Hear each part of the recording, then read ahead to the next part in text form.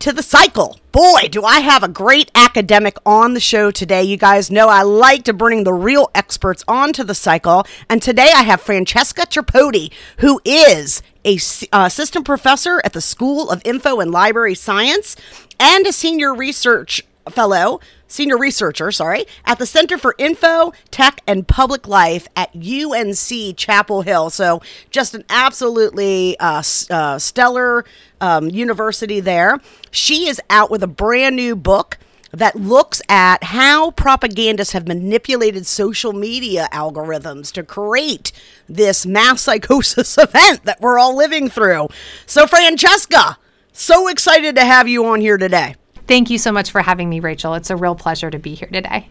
Well, the pleasure is all mine, I got to tell you, because this book is just terrific, and it's just such an important piece of scholarship at this particular moment in time, which I'm sure you and Yale University Press both recognize. So can you do me a favor, and this is going to be a little difficult because this work it can get a little heady at times. Explain to the audience exactly what your book is focused on. Absolutely. So my book is focused on a couple things. The first thing is that the way conservatives make sense of information is different than the way progressives make sense of information. And so the first thing I do in my book is think about how media literacy practices are dependent on this cultural ideology. The second thing that I do in my book is explain how conservative pundits and politicians exploit this practice of media literacy in order to spread propaganda and relate to their audience. And then the third And then the third aspect of my book is thinking about how by resonating with messaging, they're able to game search engine optimization in order to ensure that their information floats to the top of search engines when people go and do their own research on their own. And so by combining these three things together, they create a really powerful way of shaping the public narrative. Yeah, I'm really glad you set it up like that, and it kind of breaks it into digestible chunks for people because, we spend a lot of time on this pod talking about asymmetry between the parties, how the parties are both political parties, but they operate differently, their ideological structure is different, heterogeneity versus homogeneity. One is focused on policy and wonk, and the other is poetry and pose, and we talk a lot about asymmetric polarization, and how the Republican Party is more polarized and more hyper-partisan than the Democratic Party. And then we spend a lot of time talking about why that is. And this is going to fill in, for me and my audience, a really good, impressive, important chunk of the why it is. So when you said that conservatives process information differently, can you expand on that? Absolutely. So there's a concept that I created in my book called scriptural inference. And how I describe it is that conservatives tend to look at the text of what they deem to be sacred documents, and then they drill into these texts in order to create an individualized understanding of what they're trying to say, and then they apply those lessons to their life. Now, these lessons are rooted in Protestantism, so they started with biblical inerrancy, but they've expanded out from the Bible to look at things like the Constitution or the Federalist Papers. Or this is also the strategy that was used when Trump was first impeached, when he was trying to bribe Zelensky to have Ukraine interfere in the 2020 election. They released this memo, and then they said, read the transcript, right? And so this way of digging in to textual analysis is very different than progressives who tend to trust elites and their interpretation of documents. So most progressives don't go to texts and say, let me read this myself. Instead, they say, okay, well, this is a new tax reform bill. I'm not a tax attorney. I'm not a CPA. I don't understand this legislature. So I'm going to trust my representative or the media interpretation of this to guide my understanding of it. Whereas conservatives are much more inclined to distrust elites, and this again is traced to the Protestant Reformation. And so they go into these texts themselves in order to dig in on their own and create their own understanding of what's trying to be conveyed. And would you say that that's a feature that like your average end user conservatives doing, or more of like the conservative, like, intellectual and influencer class? That's a great question. So I engage in ethnography, which is a method of essentially going into different groups of people and being a fly on the wall. So I was very much embedded in groups of people, both a women's group and a college Republicans group, that were made of everyday Americans. Now, these people definitely were smart. They engaged with the news, but they weren't what I would call high-end influencers. On the other side, you see this same practice being evoked by high-end influencers. So this is what I refer to as the conservative elite. This is Tucker Carlson or Dennis Prager or Ben Shapiro. These media hosts regularly dig into the text and elevate a few lines of text, and they do this in order to support their opinion as supposed fact. And so you see this practice that's very much on the ground, being used by everyday Americans, being exploited by conservative elites who are trying to spread a very specific message. So when I think about like how this looks on my side, right? So I run into people all the time, and it just resonates so much, right? Mm-hmm. I think in your introduction of your book, you talk about how one of the people in these fly on the wall, groups that you're observing asked you, who did you vote for? And when you were, of course, very honest, so you told them I voted for Hillary Clinton. Mm-hmm. And his reaction is very similar to some of the reactions I'll get when I do engage with conservatives. Is almost like a sympathy that you have been fooled, right? Absolutely. Right? Yeah, absolutely. And I think this is what I found to be really exciting about my book is that the reason I wanted to do this study is that I thought there was this narrative floating around that somehow Trump supporters had been tricked into voting for him, that they were fooled by these like Russian bots or that they were tricked. And what I wanted to show instead was this really deep and profound meaning-making process that wasn't taken too lightly. People very much investigated what was on the ballot and who they were going to vote for. But what I describe in my book is that through algorithmic manipulation that most of us really can't see, because most of us really don't understand the tools that we've become so reliant on, they're still able to manipulate that conversation. But you're right. When I talk to conservatives, and I saw this also in research that I did on reopen groups surrounding COVID-19, there very much is this underlying narrative that progressives or people on the left are just kind of sheep with wool pulled over their eyes that really don't understand what's going on because they haven't done the research for themselves. No, it's so true. I mean, that's exactly what I think what the mass perception is that, these guys just take everything that Sean Hannity says, and there's no independent effort to verify. But you start to run into these psychological cognitive biases. And, as you're talking about the way that they read a text of a bill or an article or whatever is almost, with the goal of finding one thing in it, right? Sure. That may not even be like the main point to either discredit it or to, validate an argument. So when you talk about these algorithms, can you try to tell us then a little bit about what you've learned in terms of how this functions? How did conservatives learn to manipulate the algorithms in conversation using, keywords and other things to, make sure that the information about a tax bill that they want the viewer to see is what they see? Great. So algorithm is a super scary word, but it actually is very simple. It's just a set of instructions given to a computer. And because computers don't read English or speak in, human language, they speak in ones and zeros, you have to code content in order to make it machine readable. So most of the time in algorithms, we think a lot of what are referred to as outputs. Like, what is the information that's returned to us? And I think a lot of people recognize this concept of a filter bubble.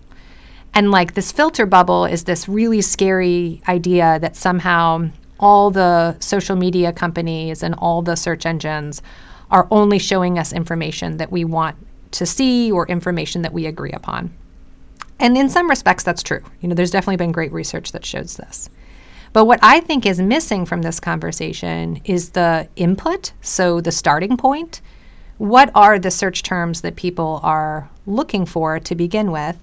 And how are those search terms tied with really specific returns? Does that make sense? Oh my gosh, yes. I'm fascinated and I can't wait to hear a little bit more. Okay. So what I show is, so the first part about what I show is that this is not necessarily asymmetrical in the sense that conservatives and progressives both come to search bars with very different ways of seeing the world, right? The way we look at something like immigration is definitely going to shape the keywords that we start with. So conservatives might view immigration along the keywords of like illegal aliens, and progressives might think about immigration more in terms of undocumented workers.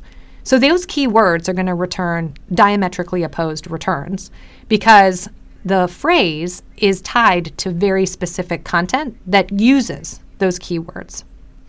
But where the manipulation comes into play is that conservatives understand how algorithms work, and so they tag their content with phrases that both represent what they're saying, but also with phrases that don't necessarily represent what they're saying, but perhaps represent what they're arguing against, or are keywords and phrases that are only being discussed in right-wing information circles.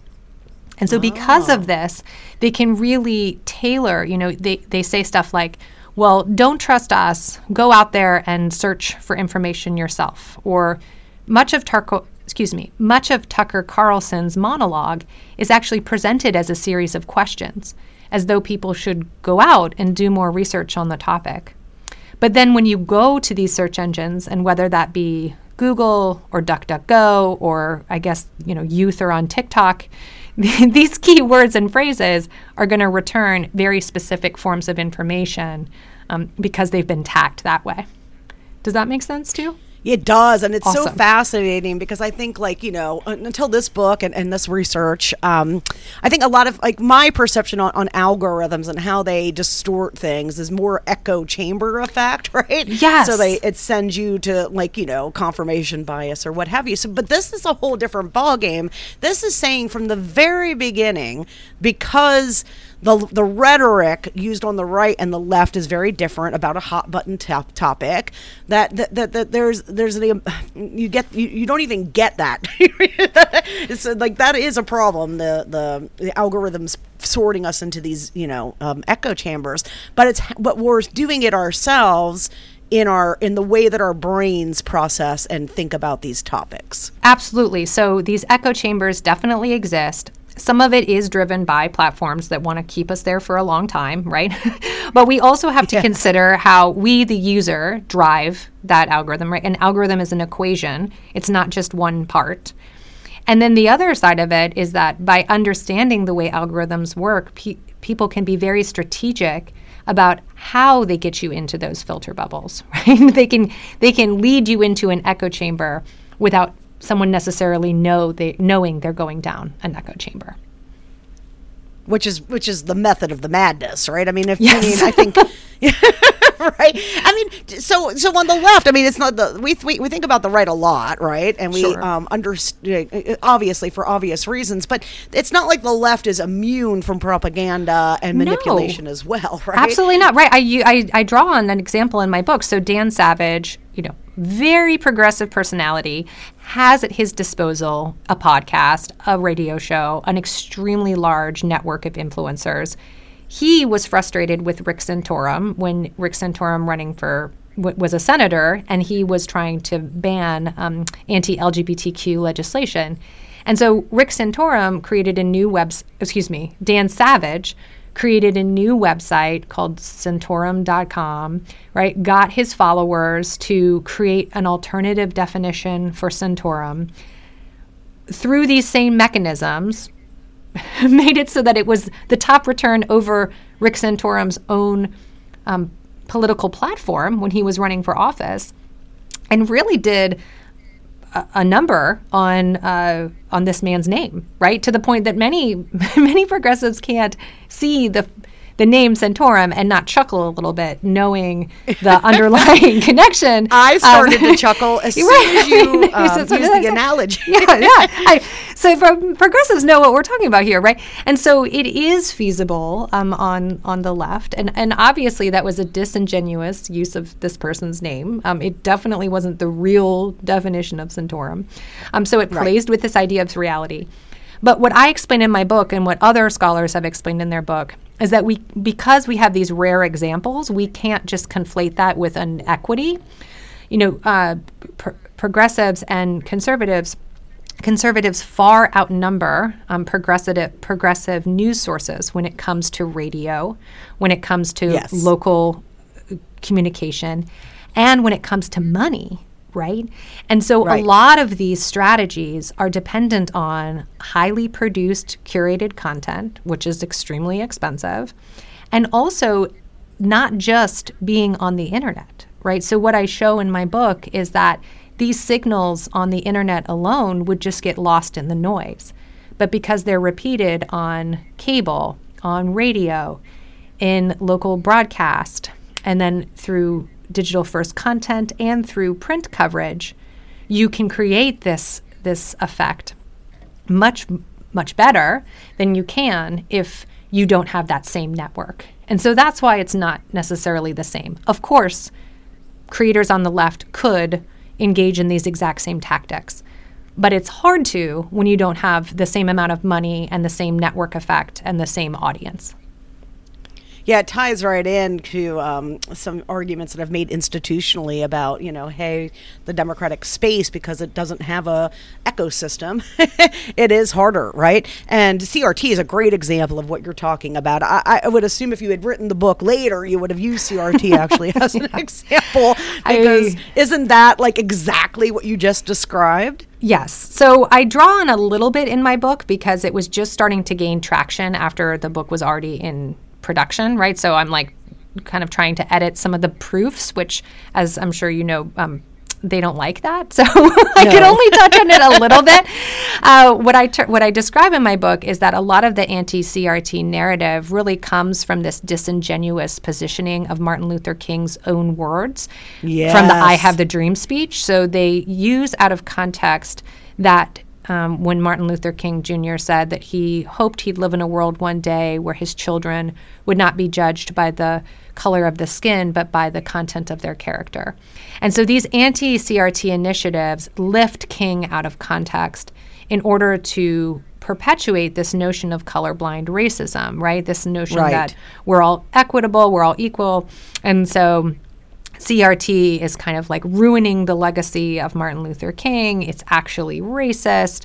And so they use CRT to really spread that agenda. And what's fascinating, and as my book was coming out into production, on YouTube, when you Googled critical race theory, when you search for critical race theory, the top returns were conservative content, right?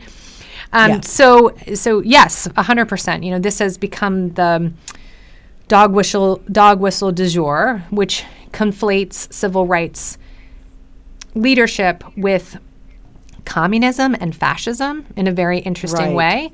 And what I thought was really fascinating while writing my book is I went back and did a lot of historical analysis to demonstrate that the disinformation being pushed in these agendas is actually not new at all. It's been around, since the Reconstruction era in terms of stealing votes.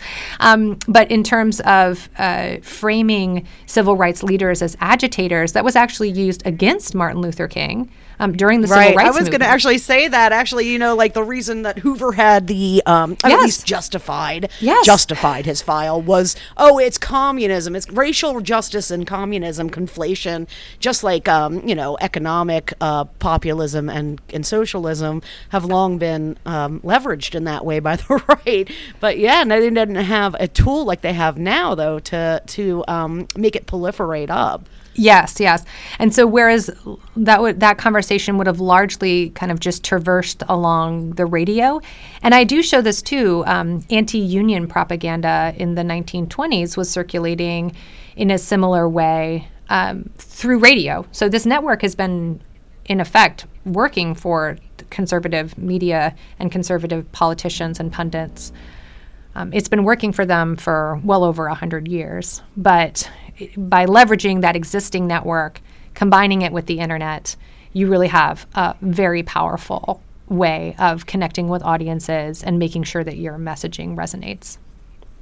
I would say some very smart people feel like, okay, at the end of the day, this, until you have a equivalent ecosystem on the left as on the right, you can't hope to counteract that.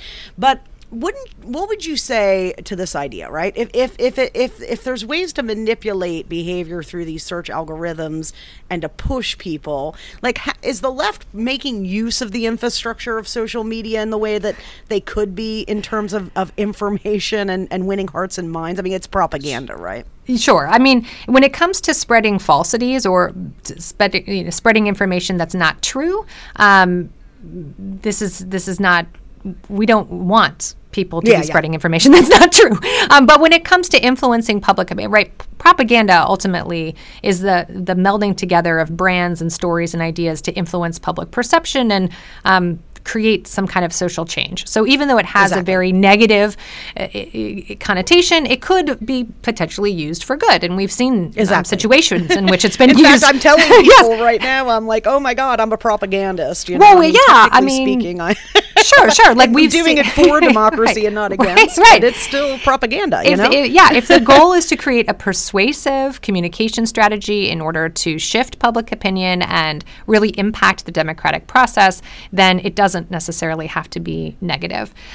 But regarding your question specifically, I think I just forgot it. Shoot, I had a really good answer. Yeah, I was going to say, how can the left possibly? Oh, yes. Like utilize. Yes. I mean, so we don't have a talk, machine, but we do have this. We do have the same social media tools, at least, right? We don't have the same number of publications and radio stations. We don't have Fox, but we have, we have the social media tools. So how could the left better? I mean, some of it comes down to like training people on search terms, right? No. Well, actually, it really is that simple. So a part of my research in this book is I partnered with a really fabulous data scientist, and he had written this script. So we pulled the metadata, which is the fancy word for words people use to categorize their content.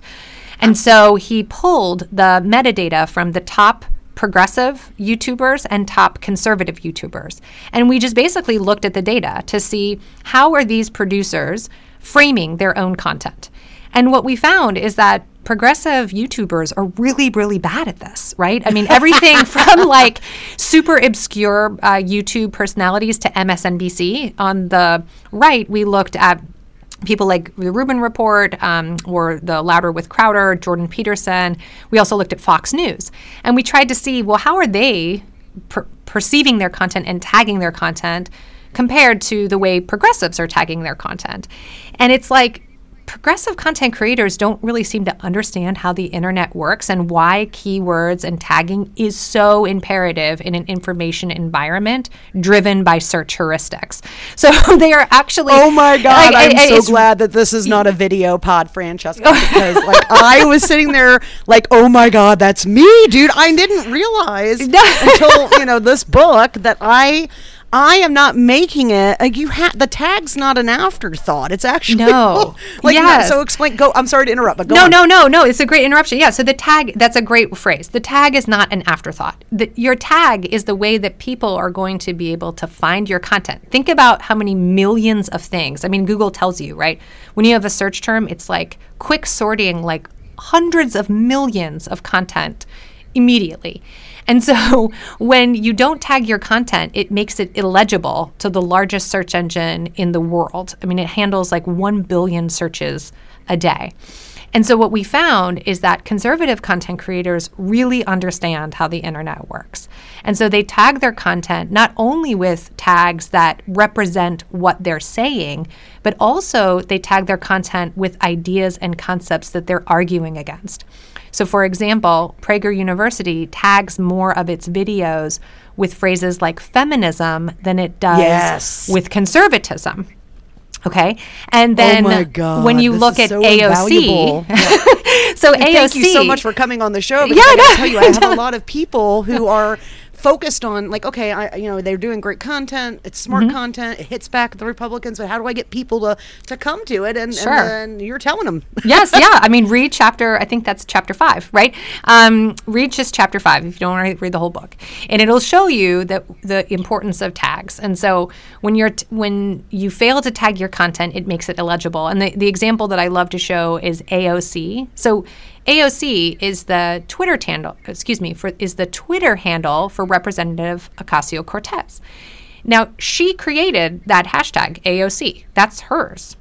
But it is like entirely absent as a tag in progressive content.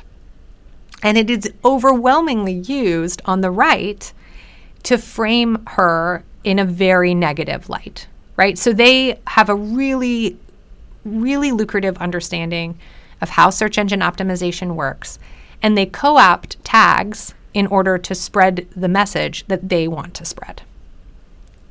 I don't think that Brad Parscale, just for people who may not know, Brad Parscale was Trump's campaign manager, both campaigns, but most particularly took over and had a very important role in the 2016 campaign, where he took Facebook and really turned it into quite a tool for Trump, whose campaign was under-resourced, under-institutionalized. I mean, very few party, chapters within the states compared to Democrats, less money, less everything, and certainly less talent on staff. But yet he took this one tool and, using kind of these principles that Francesca's trying to highlight for us today, turned Trump into a juggernaut online.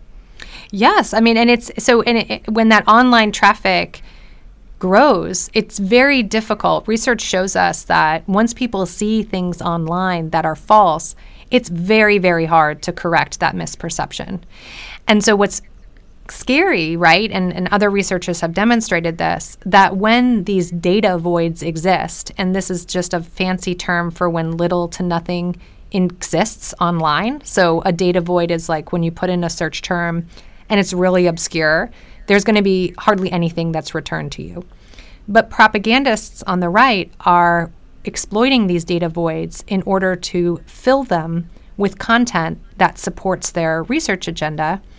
And then in doing so, they can drive more traffic to that. And they really understand the hyperconnecting role of the web as well. So a lot of their content is hyperlinked to other content. Some of that content is literally copied and pasted from one article to the next. But by having multiple hit points, it tricks search engines into thinking that it's more reliable content. And it also makes people looking for information think, oh, well, more than one source is saying this, so great, I can easily walk away with unsubstantiated claims confirmed. And then the other really powerful thing is understanding how the network effects of their shows. So a lot of these content creators serve as guests on one another's shows and then link that content back to one another. And that also helps legitimize their content in the eyes of the algorithm because it's seen as more connected, which creates another signal that this is legitimate content.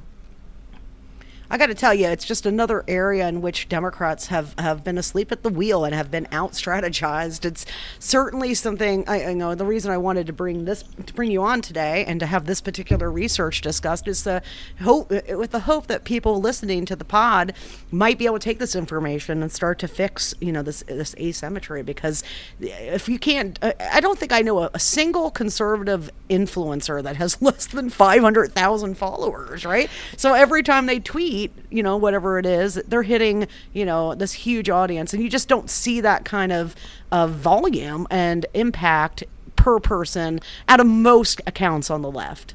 Definitely. And part of my goal in writing this book, it's written with a university press, but I tried to write it in a way that everyday people could understand it. I mean, if you read the newspaper, hopefully you can read and understand this book.